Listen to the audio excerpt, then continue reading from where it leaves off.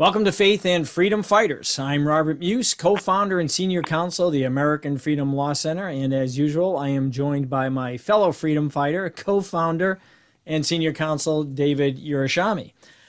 David is appearing today remotely from Iowa. As you can, those who are watching the video cast can see he's in his hotel room in Iowa. He is actually preparing for an Ironman 70.3, which is a half Ironman competition. So for those of you who don't know, my colleague is like a world-class Ironman triathlete. So, and he indicated to me earlier today that he hopes to set the world record for his age group during this half Ironman or Ironman 70.3.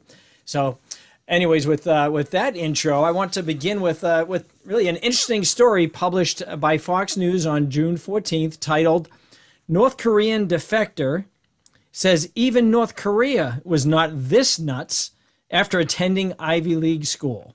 So that's the title of this article, which I had posted up on our Facebook page, American Freedom Law Center. The story is funny, but sadly it's no joke. And here are some highlights that I want to read for you from this story, and then David will do an intro and comment. And so it says, as American educational institutions continue to be called into question, a North Korean defector fears the United States' future, quote, is as bleak as North Korea, end quote, after she attended one of the country's most prestigious universities. The woman, Miss Page, has experienced plenty of struggle and hardship, but she does not call herself a victim. One of several hundred North Korean defectors settled in the United States, Park, who's 27, transferred to Columbia University from a South Korean university in 2016 and was deeply disturbed by what she found. Here's a quote from Miss Park. I expected I was paying this fortune, all this time and energy, to learn how to think. But they are forcing you to think the way they want you to think, Park said in an interview with Fox News. I realized, wow, this is insane. I thought America was different, but I saw so many similarities to what I saw in North Korea that I started worrying. She said those similarities include anti-Western sentiments, collective guilt, and suffocating political correctness. She was shocked and confused by issues surrounding gender and language, with every class asking students to announce their preferred pronouns. She said it was chaos. It felt like the regression in civilization. And she goes on to say, even North Korea is not this nuts. North Korea was pretty crazy, but not this crazy. And there's some really, very pertinent points she makes. She says, because I have seen oppression, I know what it looks like. And she says, these kids, her fellow students at this Ivy League school, these kids keep saying how they're oppressed, how much injustice they've experienced. They don't know how hard it is to be free. Right, so you have this woman from North Korea she literally had to go across the desert to be freed from the oppression in North Korea. In fact, at one point when she crossed apparently she crossed the Yalu in China when it was frozen, she and her mom were taken hostage and actually sold into slavery.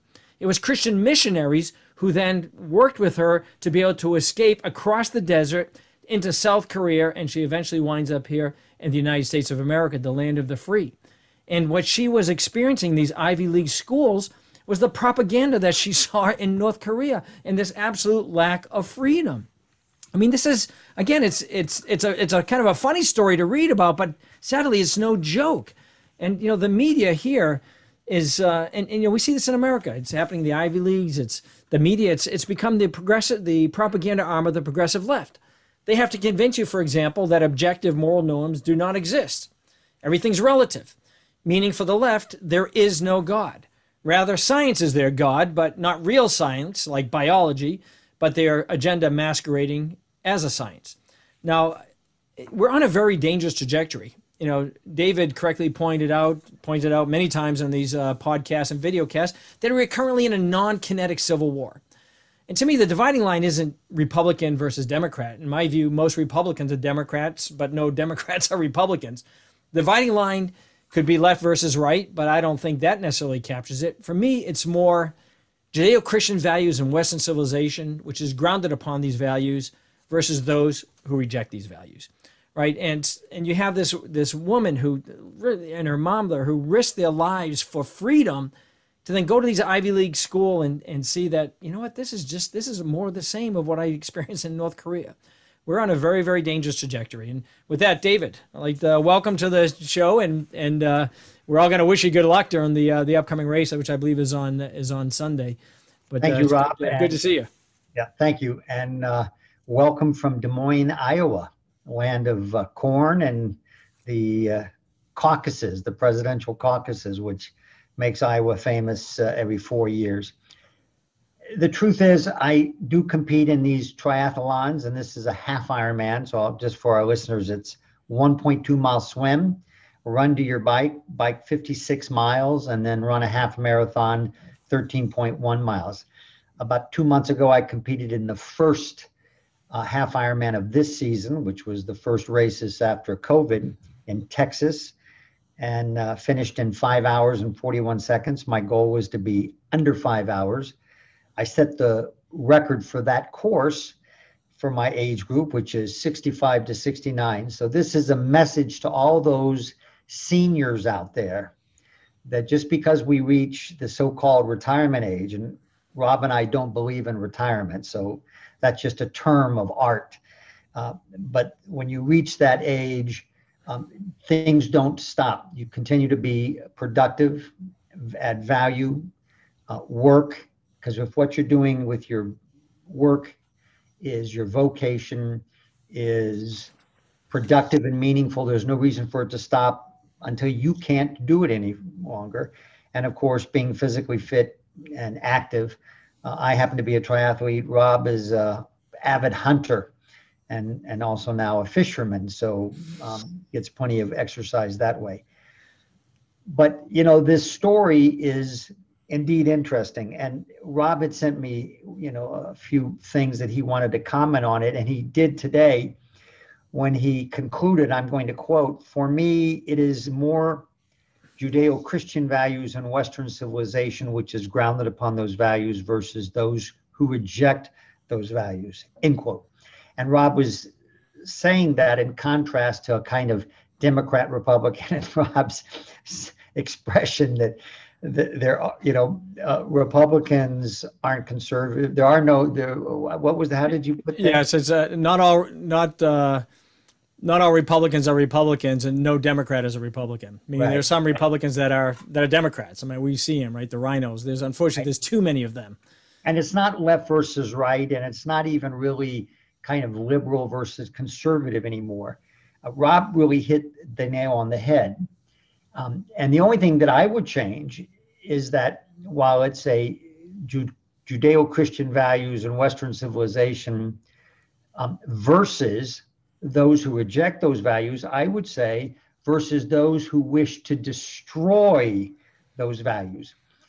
Because what we see in the cancel culture, you know, it doesn't surprise us that a North Korean immigrant who understands tyranny, I mean, it's not just a non-free nation state, if it can be called a nation state, it's a tyrannical one. And it's, as we understand it, probably the most tyrannical in the world right now. And certainly China runs a close second, but North Korea is that she notes that at Columbia University, which is a New York school, New York City school, but part of the Ivy League schools, is, as it were, as tyrannical in thought, that they're not teaching people how to think. They're not even teaching people what to think. They're imposing it upon their students. But it's, you know, that's not surprising. And we know from just reading the news every day that cancel culture attempts to wipe out any kind of thought that runs contrary to the accepted politically correct progressive narrative. But it's even more than that, because cancel culture is really just the tip of the iceberg. The reality is the progressive movement seeks to destroy Judeo-Christian Western civilization values. And the reason it does so, we've talked about it here before, is that Judeo-Christian Western values, what do we mean by that? We mean that a nation must be grounded upon a unifying understanding of reality. Now, there are two aspects to a unifying understanding of reality. The first is the ground of being, the basis upon which everything is measured.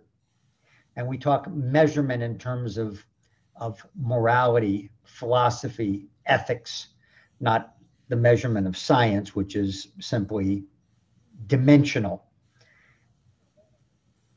That ground of being, as Eric Vogelin called it, that foundation is the belief in God. And that transcendence establishes the ultimate truth upon which everything else is built. And that's why we have as our expression, in God we trust. That without that, you tear asunder any foundational basis. And so where do you start building a society? Well, especially one like America that's not founded on a kind of common history or common culture that goes back centuries, as the Spaniards might, as the Englishmen might, as the Frenchmen might, the Germanic people might, or even the Slavic people of Russia. We don't have that. And our founders understood without that foundation of those inalienable rights established by the Creator as part of nature, as part of our nature, then you're simply picking your moral foundations, your philosophical primitives, as it were, your brute facts subjectively, arbitrarily. And progressives choose, as Hegel did, time or history writ large, capital H or capital T, that there is no, as it were, foundational notion. It's just whatever they decide within this time frame, that time today is transcendent. So if they decide today that whatever you did last year or 100 years ago no longer fits their narrative, then you get wiped out. You're evil. And if you even recognize that past as important as part of the little h, the history of this nation, then you're a racist. We must tear down those statues, and the statutes, as it were. So that's the destruction that they seek. And it's the denial of reality that is so destructive, because when you deny history with a little h, when you deny what was important about our founding, even with its imperfections, because there will be no perfect human society, and you strive toward perfection by reaching toward God's truths. Man won't reach that, but he can strive to reach that. And that's the perfection of any good society. But when perfection becomes simply time, capital T, progressives, then you don't know what it's going to be. Tomorrow, today, as Rob has pointed out many times on this podcast, the left likes to worship science, but they don't really worship science, because when it comes to biology, they're willing to deny science and say biology is trumped by what they call gender identification, however you want to identify yourself. But that's the denial of reality. And that's fundamentally the destruction of the human condition, because we're not simply animals and we're not angels. We don't live simply in the dirt, and we don't live simply in the heavens, as it were. We exist in the in-between. And that's what faith and Judaism and Christianity That's what gives us that ability to navigate that in between without becoming the most base animal that we can be, like North Korea, or attempt to be angels of our own making, right? Because we're not even angels of an objective stature, according to the progressives. We're whatever they say it is today. Whatever that status is, that's what you are. Yeah, and and we say this time and again, and it's worth repeating here, because here's one of the other quotes from this North Korean defector from that news article. Says, quote, "The people here," meaning here in the United States, "are just dying to give their rights and power to the government. That is what scares me the most," end quote. And that's one of the things that has been scaring me the most about this whole COVID-19 pandemic and response to it, is how willing now American people are so ready to give their freedoms away. The genius of our founding fathers, right, is they understood that we have these certain inalienable rights we're endowed by our Creator with these rights. And the Bill of Rights isn't a granting of rights; it's a break on the power of government to interfere with certain inalienable rights, which again come from our Creator. So this political experiment is recognized more than any other time in the history of humankind, the reality of our beings, and that the reality of these rights are endowed by our Creator. And so these are all restrictions on government, because there's a tendency for those in power to want to retain power and to gain more power.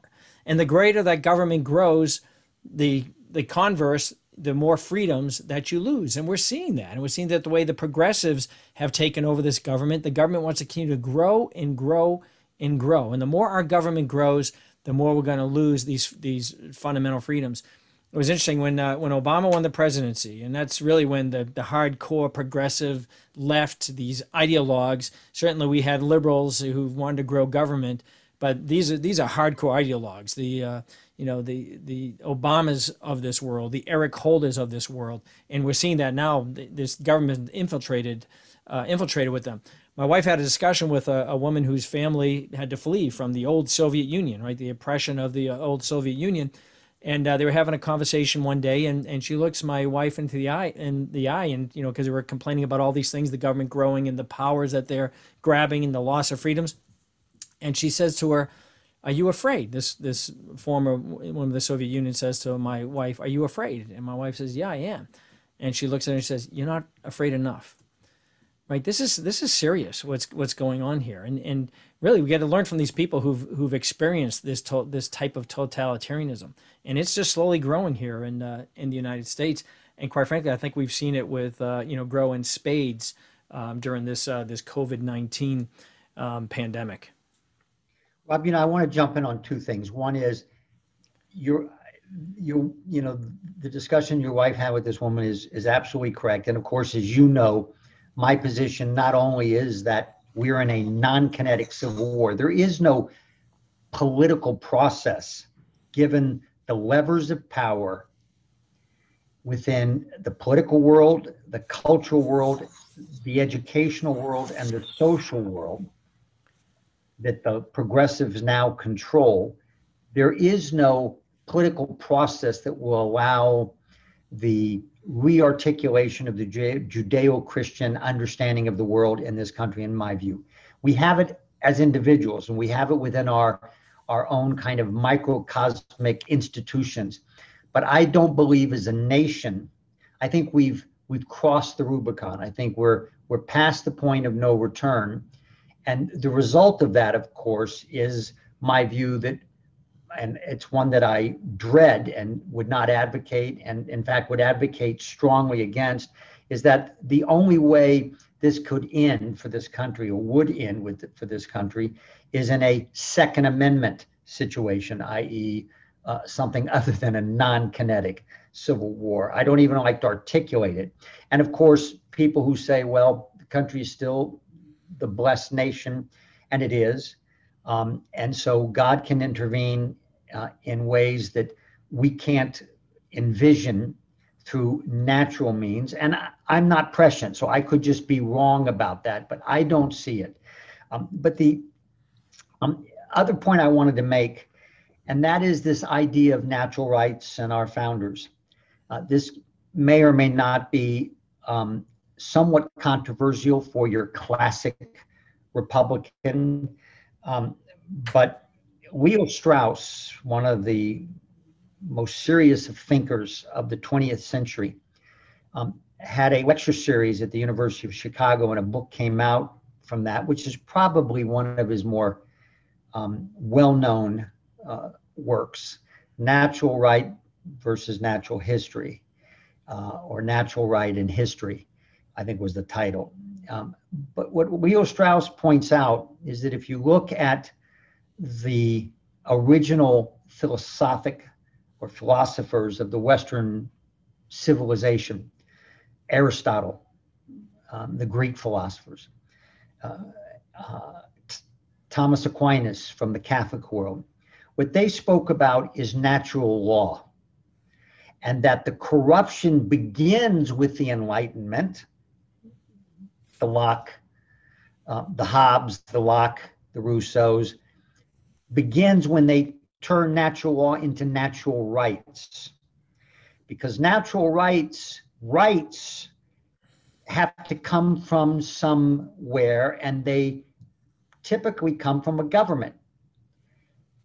The difference between classical Western civilization and the post-Enlightenment Western civilization is that, and it's true of Judaism and as well Catholicism from the perspective of Thomas Aquinas, and that is that God created man as a priori political being, that man is a political being, that his very existence requires the articulation in political society in which natural law and the obligations that we have that come from God are very much a part of that society. And that what we have is the integrity of soul and of personage. And that brings with it liberties that we naturally have in nature. But rights come out of the political society, and government is there to protect those rights. But the source is natural law, meaning God, not society. Hobbes, Locke, and the progeny from the Enlightenment come out and say, well, no, man was not created by God as a political being to create these societies based upon God's natural law. No, man is a beast in nature, the state of nature. And of course, Hobbes claimed the state of nature was this violent place, and that men got together and formed political societies only as a result of the fear of this wild, beastly society to protect themselves. Yeah, solitary, poor, nasty, Brutus, in short, I think was along those lines. Right. And then Locke comes along, and he, of course, Locke was really the father of the Western Enlightenment and of our founding fathers. And he came along and said, yeah, man is this beast in nature, but the state of nature is this kind of idyllic place. It's not the dangerous place of Hobbes. And what men do is they form these social compacts. They get together and they create societies, not because they're natural, the state of nature is the state of nature, but because they realize that they want to have the greatest amount of good for the greatest number of people. And that can only be done if they get together and they agree on kind of societal terms. Now, both Hobbes and Locke created the state of nature and these kind of social compacts artificially, because you can't go back in history and find them. They were playing off, of course, Adam and Eve and the Garden of Eden, but that's not the biblical narration of the creation of man, but it's their political version. But that subtlety and not so subtle change of classic Western civilization is that these societies that men get together and create, they grant us our rights. that if you want to live in a society that's going to grant the greatest amount of good to the greatest number of people, then you have civil rights. And those are granted by the government. Now, the founders tried to play nuanced with that. They said these are inalienable rights from our Creator. So they took from both, hoping, of course, that the political structure of the United States that they created through a brilliant political document, the Constitution, would preserve that inalienability, that notion of transcendence, that ultimately everything comes from God. And that's why the Constitution was supposed to be this fixed document that could only be amended with massive agreement.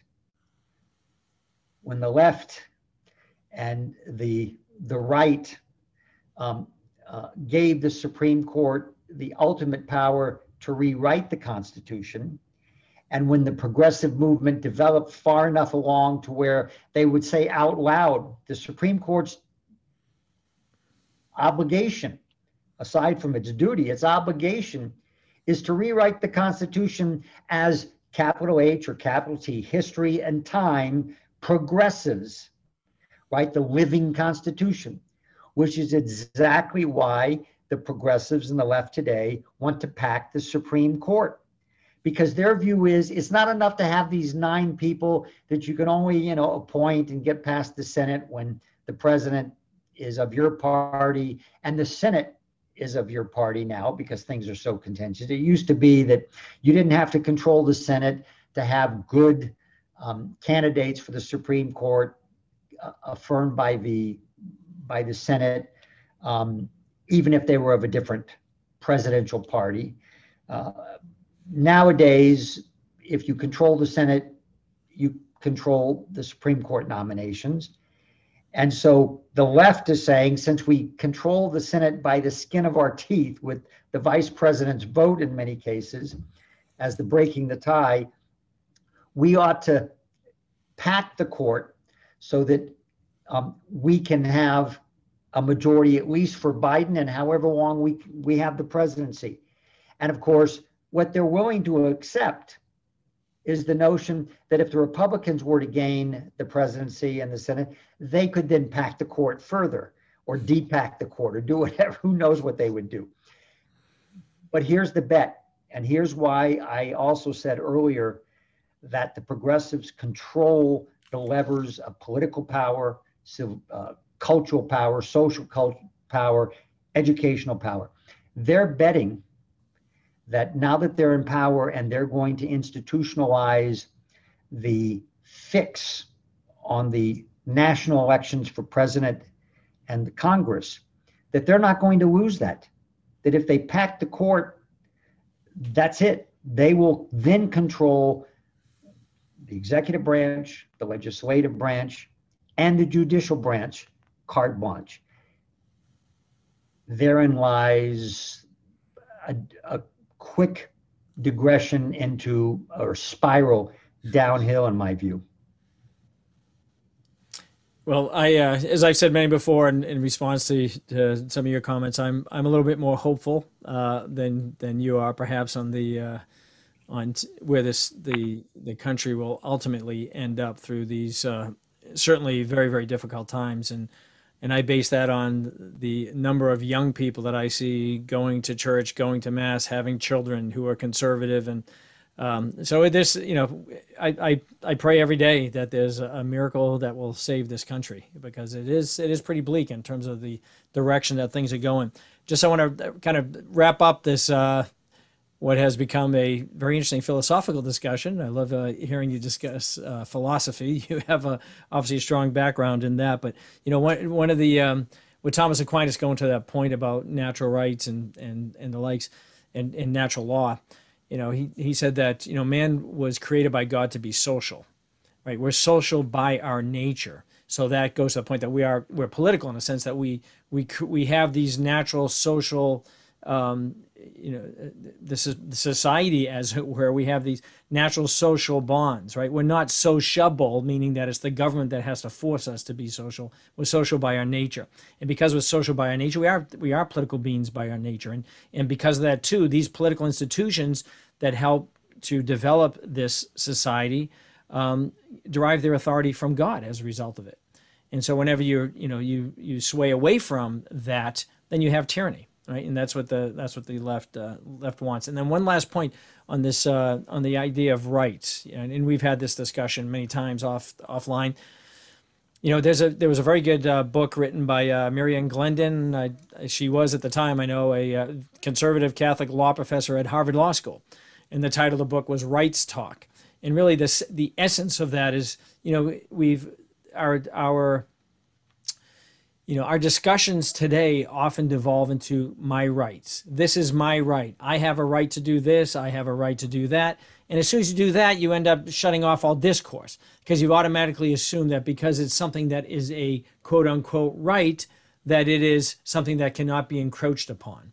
And so I think we use that term, right. I have a right to do this. I have a right to do that a little bit too infrequently and incorrectly in many ways. And I think when we get into this rights talk, as she called it, it tends to shut off discussion of particular issues. So while we put a period on the end of that one, let's move on to the next topic. This was and David, I'm going to have you fill us in on this one. It was an interesting Tucker Carlson. He does these monologues, and obviously you find him published. I find him very, very interesting. He's a very thoughtful man, and his show has a lot of substance, unlike so many shows that are on TV, Fox included. But it was interesting. He had this. Then it was published in Fox, and it's Tucker Carlson. Government agents may have helped organize the January 6th Capitol riot. Interesting. David, fill us in on that. It's an interesting take by Tucker Carlson, and I'm not where he is on this subject. And I think all of these talk show hosts that end up having, a lot of programs and a lot of radio, and they're very busy and they rely upon their production people to, develop these stories for them. So they don't have a chance to really drill down, because I think Tucker Carlson is a bright young man. But in this story, what he and his people had done is they had drilled down on the indictments, which I have not done. I tell the audience right now, I haven't read them yet, but I will, maybe for the next podcast. But they had read through the indictments of the January 6th insurrectionists, and I put that word in scare quotes because I don't hold that view. There might have been some folks there who definitely wanted to wreak havoc and create violence, but they were a small minority. Most of the people there, and most of the ones being arrested and charged with all kinds of heinous felonies, including things like insurrection, sedition, were just people there carried along in the crowd, and did not either go into the Capitol building or hung around or went in because the doors were open and people were going in, but did not intend anything bad. But they were looking at the indictments, and what they found were the indictments mention various co-conspirators 1, co-conspirators 2, co-conspirators 3, which they don't identify, and I'll explain what that is shortly. And that when you track all this, what you find is these unmentioned, these anonymous co-conspirators who were not charged with the crime were actually very much a part and parcel of the organizers of those who sought to create a violent situation on the Capitol building. And what that led Tucker Carlson to conclude is that these unnamed co-conspirators are either FBI informants or actual FBI agents, probably informants. And his point is that when you go from surveilling the various domestic terrorist groups or insurrectionist groups or potential ones, and you start engaging in entrapment, by actually putting the thought and the operative logistics before them so that they will engage in crime, that this is crossing a line. Now, that's the legal nuances of entrapment are nuanced, to say the very least. And there's no bright line. I'm not a criminal lawyer, so I'm not going to opine. Rob has had far more experiences dealing in criminal law than I, so I'll let him talk about that. But the notion that the government was very much involved in instigating the instigators, because keep in mind, and Rob and I both have been contacted by innumerable defendants, plain, John Does, John Smith, Jane Does, who were just there to be at the Trump rally and then kind of went with the crowd and either hung around by the steps or might have gone in, but had no weapons, engaged in no violence, and meant no harm. They're being facially recognized with software and through social media. They're being accosted by, meaning arrested, indicted by the FBI, the U.S. Attorney's Office, and being charged and treated like dangerous insurrectionist felons. And the problem that Tucker Carlson points out is if, in fact, these are FBI informants, we don't know that. There's other reasons why a co-conspirator is not named or charged. So, for example, they might not have been informants in advance. They might simply be individuals turning state's evidence. They might have been contacted by the FBI, arrested, and interviewed, and they found that they weren't really the ringleaders, but they were involved with the ringleaders, and we need them to testify. So they cut them a deal. That's possible. Unindicted co-conspirators can also be individuals that the FBI doesn't have enough evidence on, but they want them to be able to testify, because if you're a co-conspirator, you can testify about what your co-conspirator said, which is otherwise hearsay, and it's permitted in a criminal trial. So there's a lot of reasons why there might be co-conspirators unnamed and unindicted for now. We don't know what will happen down the road. But if Tucker Carlson is right, then it could raise what we've already known, because many people that were there, and Rob actually had conversations with several of them, and I would like him to talk about that said this looked and smelled like a trap. And these were guys who were in the military who understood ambushes. Rob? Yeah, I had a call shortly after the event from a very close friend who actually at one point was my platoon sergeant in the Marine Corps. He went on to become an officer. He was an officer in the Army and actually worked for intelligence for the government for many, many years. And he was there at the steps of the Capitol, and he called me. He said, "You remember we used to discuss, if an attack is going really well, it's likely an ambush." He said there was like no resistance at all, and it wasn't that the people were, storming the Capitol with spears and torches and that. It was just common everyday people who just were kind of following with the crowd and let right in, and they were walking right into it. And we know from, they face ID'd everybody there. I got a call from somebody here in Michigan who was just there with his two sons. He had an FBI agent show up at his door, right? There is an FBI dragnet going across this country to get anybody who had any association with the January 6th event, including those who were engaging in pure First Amendment activity. That is troubling. And you compare that to this Black Lives Matter, all summer long, rioting, looting, true violence, people, using weapons and, attacking federal government buildings, and you see almost nothing of that in the news. But, it's Tucker Carlson's point, and again, I haven't read the indictments either, but one of the points he was making is if you look at these unindicted co-conspirators, these were people who were seriously, actively involved.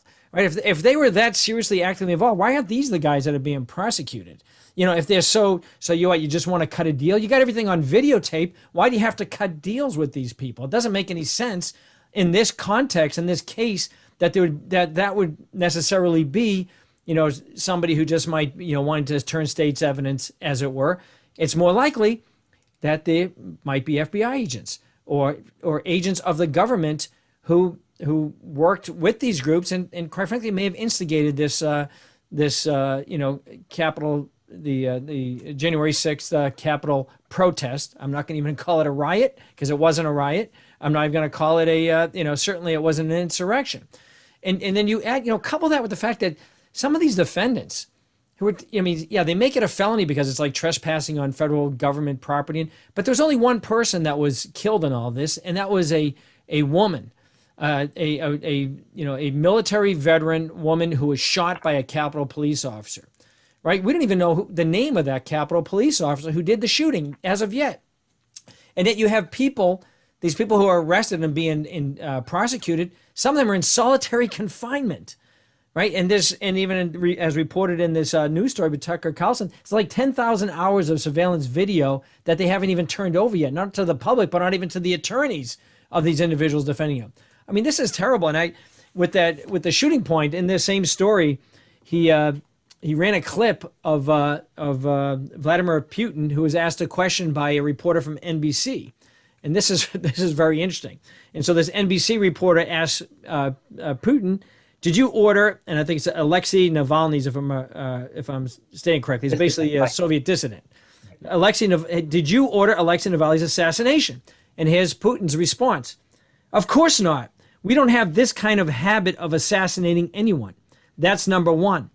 Number two, I want to ask you, did you order the assassination of the woman who walked into the Congress and was shot and killed by a policeman? Do you know that 450 individuals were arrested after entering the Congress? And they didn't go there to steal a laptop. They came with political demands. Interesting, right? So here you have Putin saying, look, is this a political assassination of this woman? You have a police officer just shot this woman who just went there to make a grievance to her government officials. So, they're watching this. He's stealing a page right out of the progressive left's playbook on this stuff. But David. Yeah, and let's be very clear. Vladimir Putin is a dictator. He's been in power well past what any democratically elected leader would be. He's fixed his position. He's become a billionaire. And it is classic dictator talk or speak to point to Western civilization and say, well, you see that, well, what was I doing any different than you? But here's some key points. And we're going to put our legal hats on now for you. Remember, we talked about the Wuhan lab and why the circumstantial evidence, which is good evidence, establishes that the COVID-19 came from that lab, and whether it was an accident or it was civilian accident research or military accidental research or a military biological weapon weaponized for a purpose,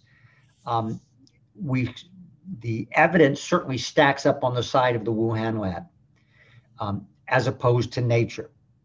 And we've known that for a while. We'll talk about that in a bit. But remember that it's not science that's going to answer the question per se. It's going to be a forensic scientific analysis. You'll have some science which will measure certain things and look at the COVID-19 virus and what could have been by nature, what wasn't, what were they doing in the Wuhan lab. But most of that work will be forensic, meaning a legal analysis of the circumstantial evidence. Now, look at this January 6th issue. And again, I'm not going to call it a riot and I'm not going to call it insurrection, notwithstanding folks like my dear friend Andy McCarthy from the National Review does call it a riot. I don't think he goes so far as an insurrection, but he's pretty critical of it. I'm not. I think I know what it was. A lot of good folks, well-meaning folks, exercising their First Amendment right peacefully with some rabble-rousers who went in. And now the question is, how much of this was a setup? Now, again, we don't know, but let's look at the circumstantial evidence.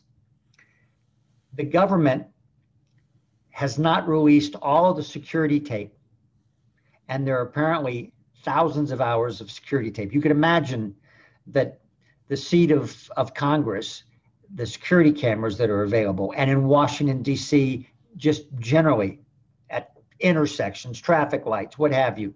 I mean, it's blanketed with security cameras. And this is especially true after 9/11. New York is. We know New York City is. That's number one.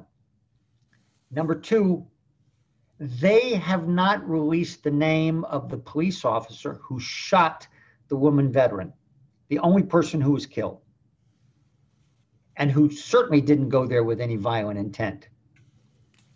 We don't know. We haven't seen the video of that shooting.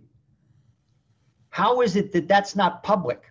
You get a police officer shoot someone in the George Floyd world, and the cams are demanded, the cams are published, it's right out there everywhere. In fact, the police now rush to release these things to at least get that evidence out there, because they know if they don't, the other side of the political spectrum, the Black Lives Matter types, are going to be rioting and burning down the city.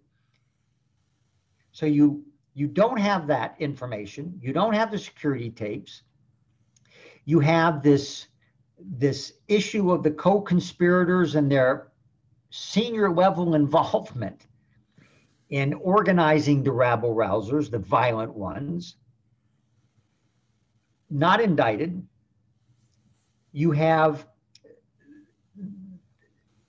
the President of the United States, his response, by the way, to Putin, President Biden's response to Putin's remark about the killing of the veteran and the arrest was, "Oh, this is ridiculous."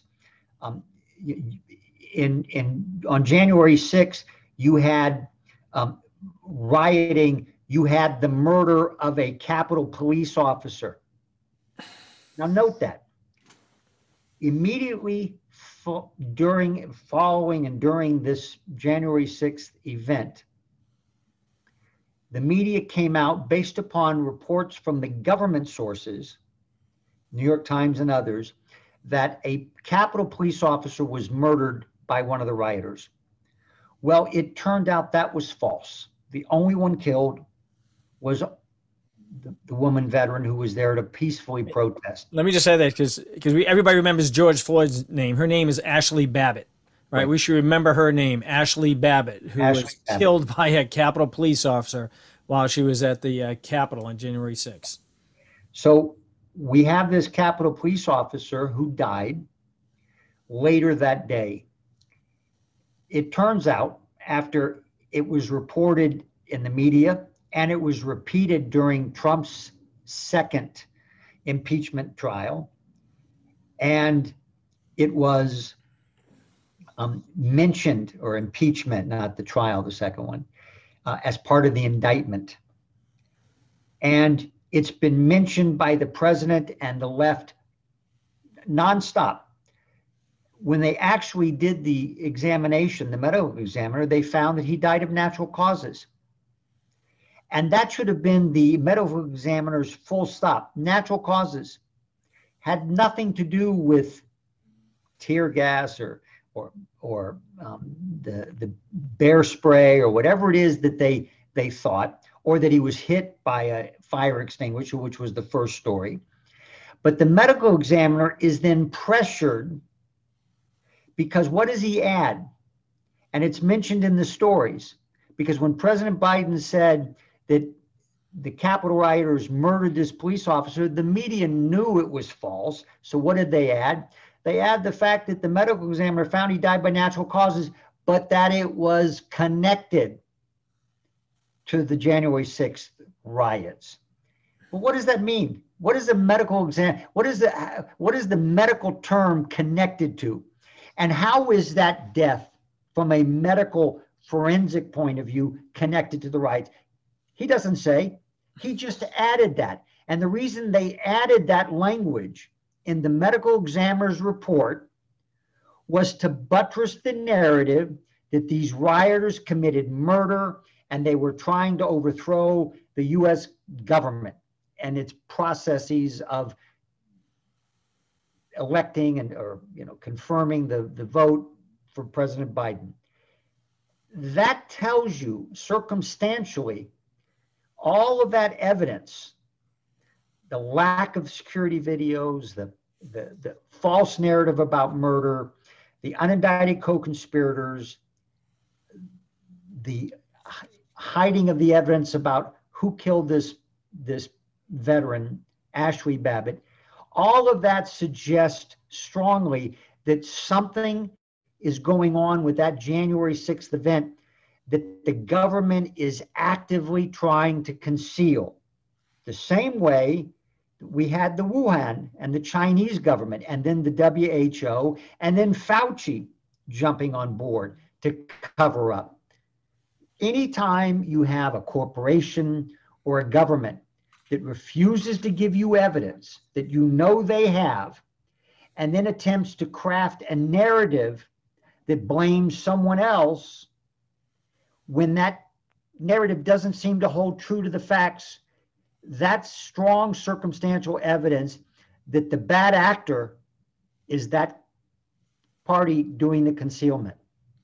Yeah, and one other point with regard to the alleged, murder of the Capitol police officer, there's not one charge for homicide anywhere in any of these indictments because it didn't happen, right? So we know that as a matter of fact, because if there was any way that his death could be contributed in a liability way to anyone's actions there would have been a homicide charge in there. So that goes to the point of, the medical examiner's comments are meaningless. They're certainly meaningless as a matter of law, because there's no way that anyone that was involved in any way that January 6th had any criminal liability associated with that officer's death, or there would have been some charge of manslaughter or something, some sort of homicide charge, and there isn't one. So that should close the book on that one. But the left never lets good facts get in the way of their particular narrative. We're running on here, so I know we had some more things we're going to talk about cases, but you mentioned the Wuhan lab. But there was also some new information about the COVID-19 vaccines. Do you want to address that? So let me just touch on the Wuhan lab, and I'll go into the vaccines quickly. So what do we now know? Well, we now know that the evidence is circumstantial evidence continues to pile up that this thing came from the Wuhan lab. And it's so telling and it's so strong that both sides, Chinese side and the American side, that were trying to convince us that it could not have been the lab and it must have been just a natural freak accident of mutation, are digging in their heels.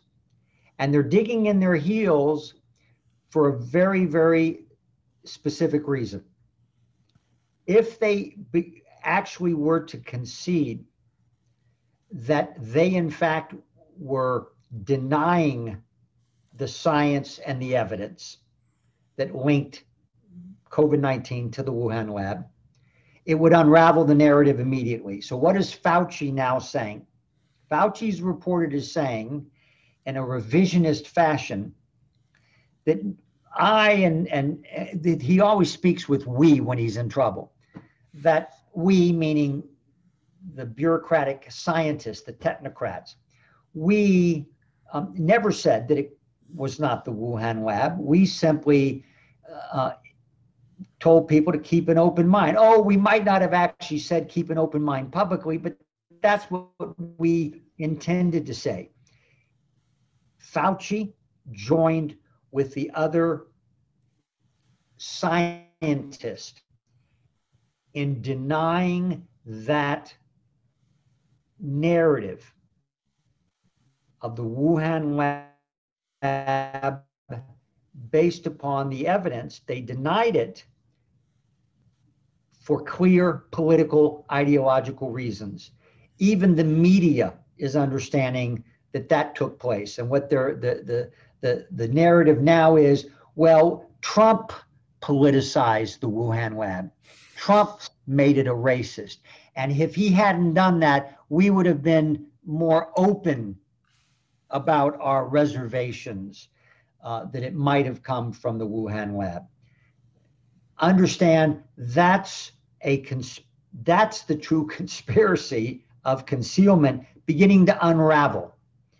And to kind of go from that to the vaccines and the new news, all you have to do is look at the headlines. Country after country, headline after headline is pointing out that the vaccines, while they're still very effective in the short term in preventing the infection or in reducing the infection's virility if you do get it after having been vaccinated, is very effective over the short term, there are unintended consequences still unfolding. And what are those unintended consequences that we know to date?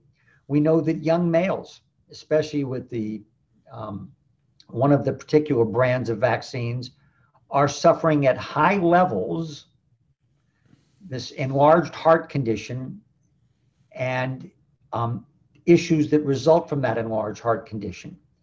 Now, what they're telling us is that, well, this enlarged heart condition is as it were, fixing itself relatively quickly, and there's no long-term results. They don't know that. Again, that's a narrative about what they don't know. The point, there's other evidence coming out that the vaccine may or may not be effective against the most recent strand. And of course, we don't know how effective or how long the vaccine that works against the original strand is going to work. Does it work for another year? The point being is that countries are literally stopping young males from having the vaccine, or children, because of the unintended consequences. The point being is what we've pointed out in the past. These vaccines are of an entirely new type, new generation, RNA, DNA manipulation, messaging. And we don't know what the medium and long-term results are going to be. And indeed, what we see with these enlarged heart conditions for young males, we don't even know apparently what the short-term negative consequences are ultimately going to be. Now, if government, if the bureaucrats, if the scientists like Fauci were honest, what they would tell us is, if you're at risk, and even if you're not, we would advise everyone to have a vaccine. But we have to tell you, we don't know what the unintended consequences are. We simply don't know. That's why they're called unintended. We haven't done the long-term studies. These are all new vaccine types.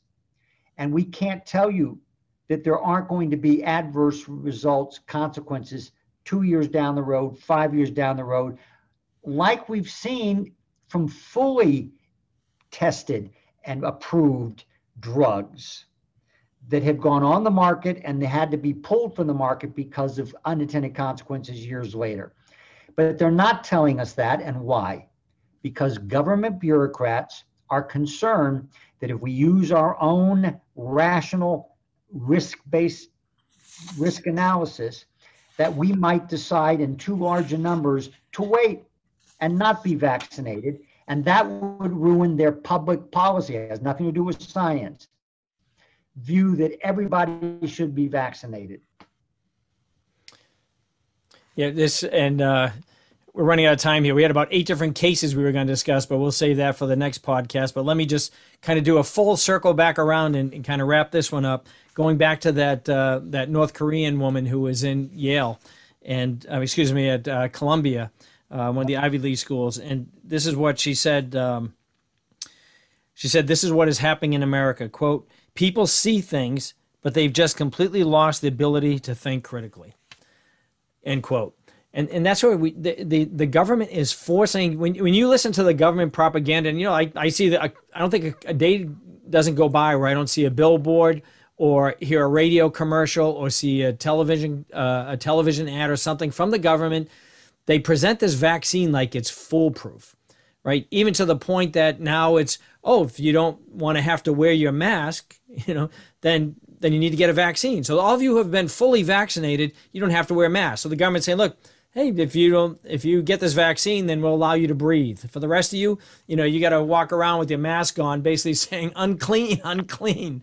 It's an absurdity, and they totally disregard. And I know in all the restrictions and things I've seen, since the vaccine came out, totally disregard natural immunity, right? Those of us who've had certainly those of us who've seriously had the disease, and it would seem to me, I'm not a doctor, I'm not a virologist, but if you're given a vaccine that through this mRNA that's going to basically tell my body to create immunities against this virus, and for me, for example, my body created those immunities naturally, and immunities that we know worked because I survived and it killed off the virus, but somehow my immunity is less in terms of my social status and freedom than somebody who goes and gets this government drug pumped into their arm.